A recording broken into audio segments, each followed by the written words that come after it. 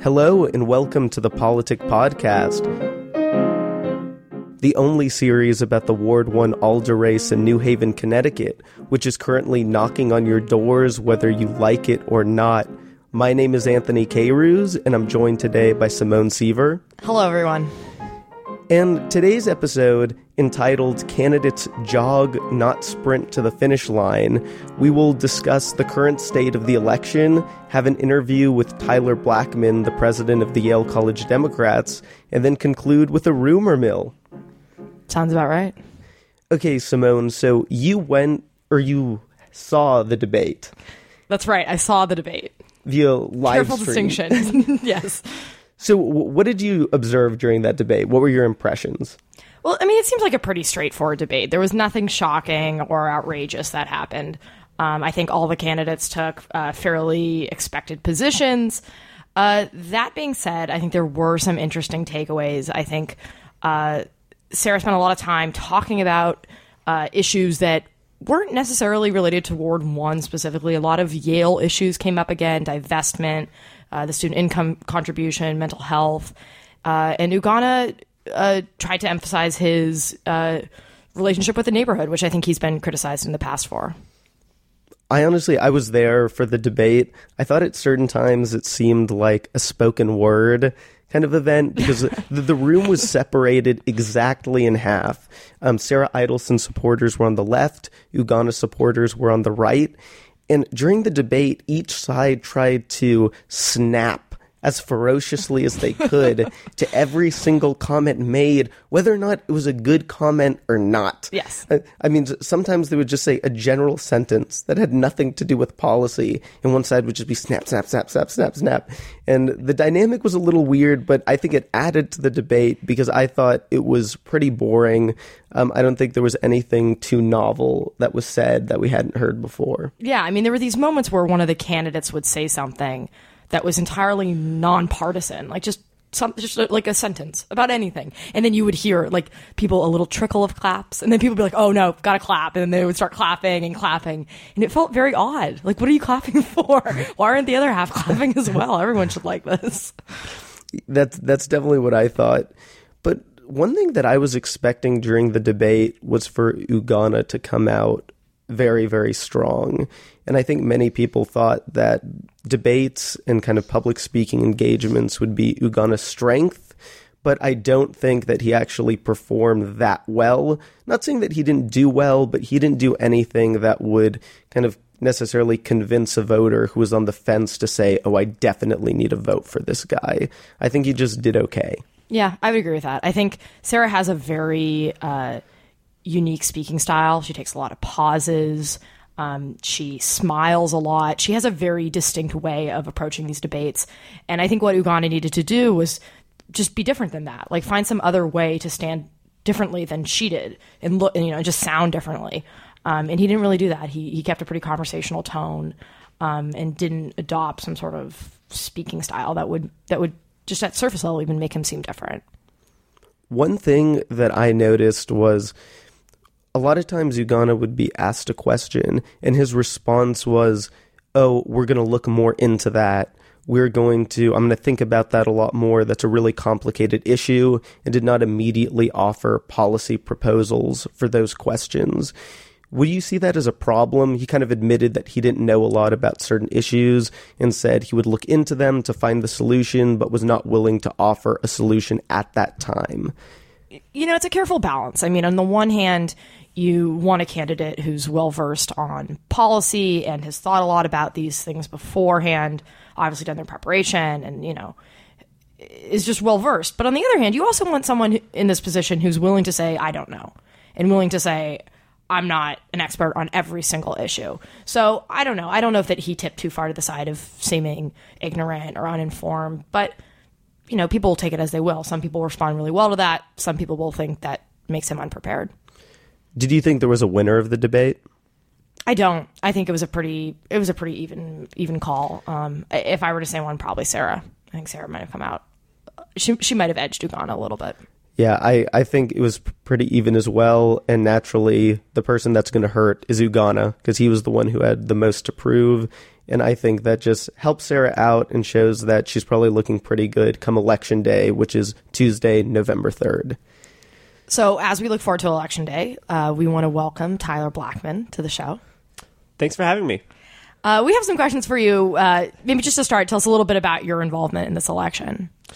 Sure. So I'm president of the Yale College Democrats. So we're the largest activist organization here on campus, especially when it comes to politics. So what's your slogan? You don't debate about things. You don't write about things. We do things. You do things.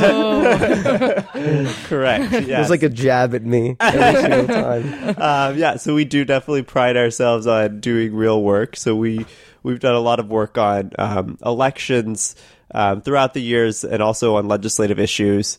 So naturally, as the Ward 1 race comes up this semester, we're also supporting Sarah Idelson as she gears up for a re-election on November 3rd. So what specifically have you been doing in preparation for November 3rd? So Sarah's been running, obviously, a lot of canvases. So that's knocking on doors and things like that. But other things are a little more creative outside the phone banking and canvassing. For example, after the debate on Wednesday, which you all were talking about earlier, we made these really cool signs made up of some statements that a bunch of undergrads had signed. I think something like 600 undergrads had given their vision of what they wanted New Haven to look like. And we spelled out the words New Haven, and with all of these signs that these undergrads had made. So we mix it up a little bit, but the Yale Dems are not just Sarah Idelson's campaign. We do a lot more than just this one election. So we're all the time hosting speakers and having social events and things like that. So why should a Yale student mark Sarah Idelson on their ballot on November 3rd? Yeah, I think Sarah's proven, and you talked about this in the debate as well, that she's comfortable in this position because she has experience. She's been doing this for a few years, and the Ward 1 alder hasn't always had very close relationships with other people in New Haven, frankly. Having talked to a lot of people in this city, they used to look at the Ward 1 alder as someone who was a Yale student who was coming and going and not really attached to the city, not really invested in what's in the long-term growth of the city. And I think Sarah's transformed that position into something much more, in a way that she's much more engaged with the city that she's trying to help lead. And that experience is turned into actual results. So yeah, I'm proud to stand with her for re-election. So one criticism that we've heard often about Sarah is that she's been disconnected from students on campus.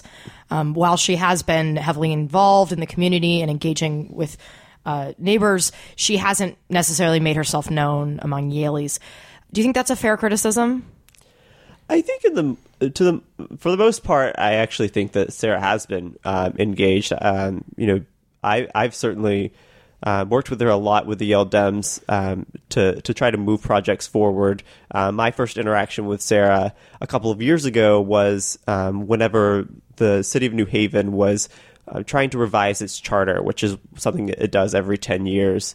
And Sarah really engaged a lot of Yale students to try to figure out what improvements they wanted to make to the city charter. And one of the things that we found that we could really lend our voices to was this idea of having students on the Board of Education. Some Yale students had actually served on their Board of Education when they were in high school. So it was a perfect role for us to play. And we really wanted to give a voice to high school students here in New Haven to have some voice in their own government and make some changes themselves. And so it was a months-long process, and Sarah really took the lead there. And she was able to help us organize official testimony. She sort of obsessed over the details, which was great.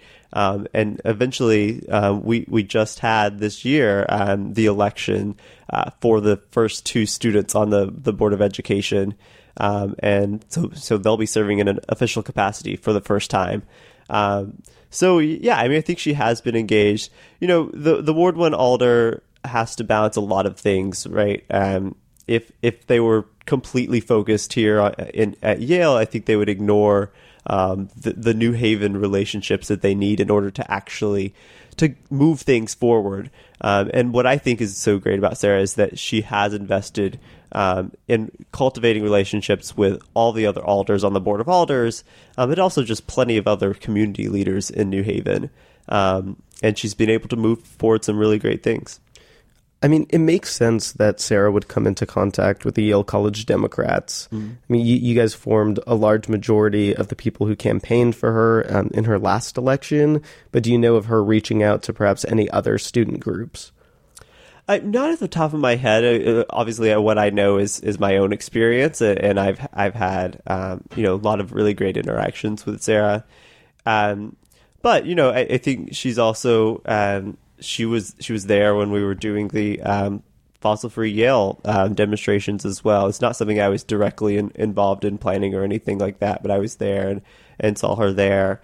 But she's also she's wants to see Yale held accountable in a larger sense. And I think she is concerned about student power here on campus, both at the undergraduate level and the graduate level, and really trying to make sure that Yale is treating its community fairly. And I think that affects all of us, right? That affects students, that affects grad students, that affects workers who are working for New Haven. And so I think she zooms out a lot more, and that's to her credit. I think she sees this as a much larger issue, and she wants Yale students to be a part of that. So talking about divestment, that's something that came up in the debate, and something that Sarah said towards the end was, quote, "I can get overwhelmed by the scale of what we're facing." I wonder what your feelings are on whether divestment, the student income contribution, mental health care on campus, whether these are issues that a Ward 1 someone elected to Ward 1 should be dealing with, or whether these are YCC's issues. Where do you draw the line? Yeah, so again, I would say that this is really ultimately about holding Yale accountable. And these are all connected fights, right? I've worked a lot outside of my role as the Yale Dems on the student income contribution. And I remember a few years ago when I talked about completely eliminating the student income contribution, people giving me this look like I was crazy. And now you saw in the debate that not only did both candidates support the complete elimination of the student income contribution, but the entire audience applauded. And that was just unthinkable a few years ago.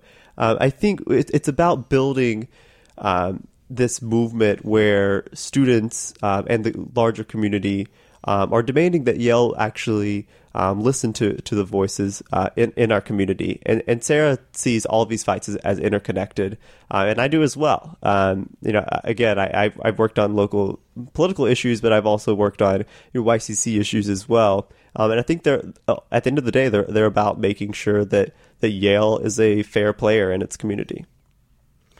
And I know you mentioned the student income contribution. That's something that Yale students wanted. Should Yale students be asking, what has Sarah done for me lately, kind of like as a self-interested voter? Or should we look at all the stuff she's done in New Haven and said, oh, well, that's enough, seeing that her main constituency is made up of Yale students? Yeah, I mean, I don't want to keep beating a dead horse, but I think it's a false dichotomy, right? I think Yale students are going to be living in New Haven for 4 years, and I think we have an interest in living in a vibrant community for the 4 years that we're here, and we have a responsibility to make sure that New Haven does grow and it does treat people in the city fairly.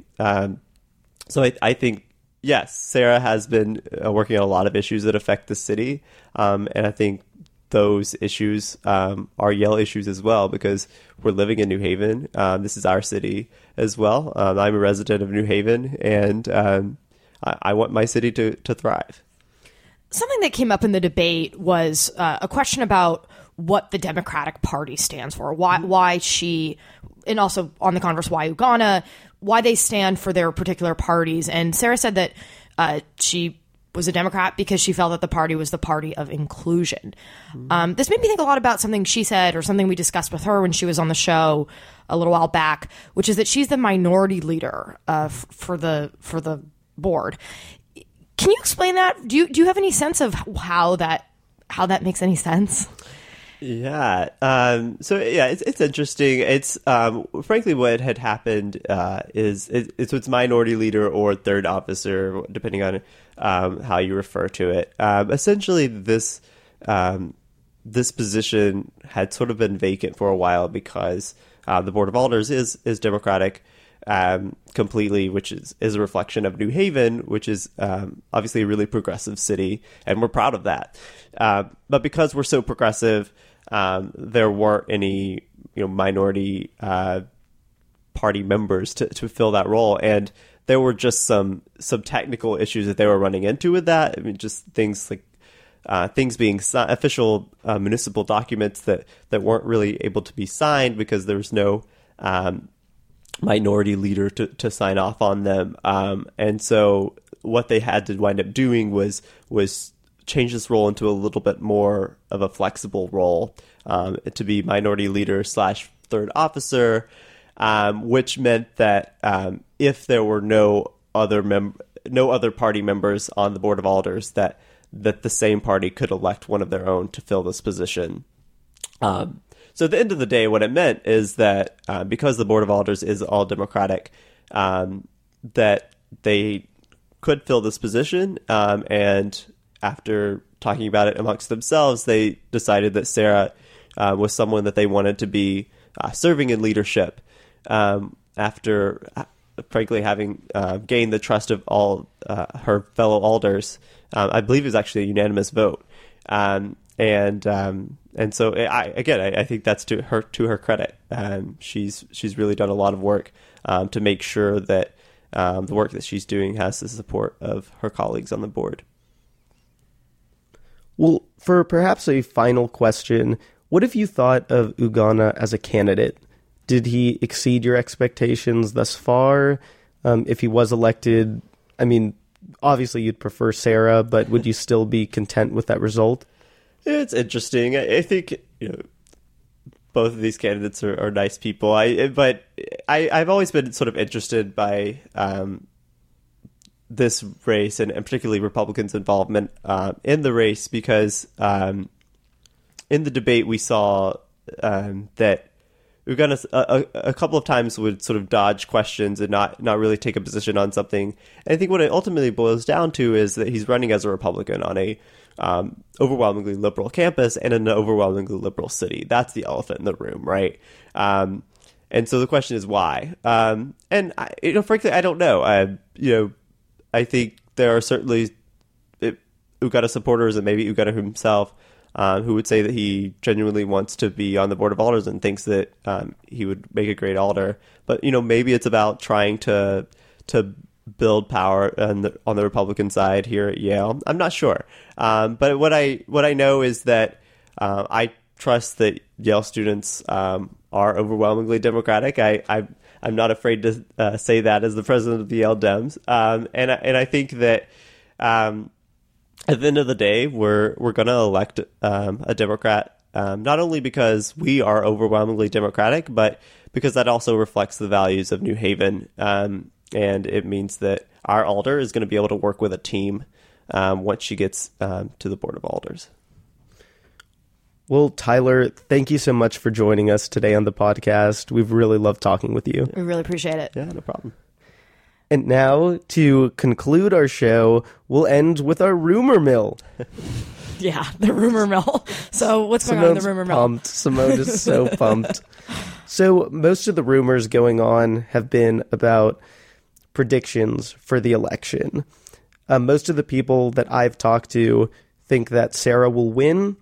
She'll not only win, but she'll win overwhelmingly so.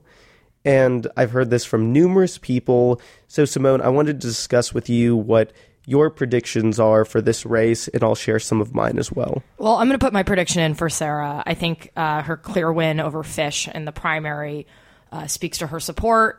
I also just don't get the sense that there has been the surge that Uganda would need to get any cross-pressured voters to go Republican. I think the Democrats probably have this one. Yeah, if I had to put kind of split on what I think the vote tallies are going to be, I honestly think it's going to be around 70% for Sarah, 30% for Uganda, if not even more for Sarah. And in some ways, I'm kind of sad because I've spoken with Uganda. I know him fairly well, and I think had his campaign been geared in kind of a very intense way that he could have been a good candidate, that he could have come out and perhaps been in a better position come election day. But I just don't think he's in any kind of circumstance where he'll take the election right now. I agree. I mean, there was so much promise, I think, at the start. I think we all thought Uganda might be that one who would get a Republican elected in Ward 1. And he's a really likable guy. Like, he has the likability. I just think the policy element hasn't come through. And I think students are convinced of that there's no policy, no reason to vote him in on the basis of policy. Well, we'll see. The election is November 3rd. So if you're listening, make sure to go out and vote. And next week will be our very last podcast where we recap what's gone on with the election. But thank you so much for listening to this one.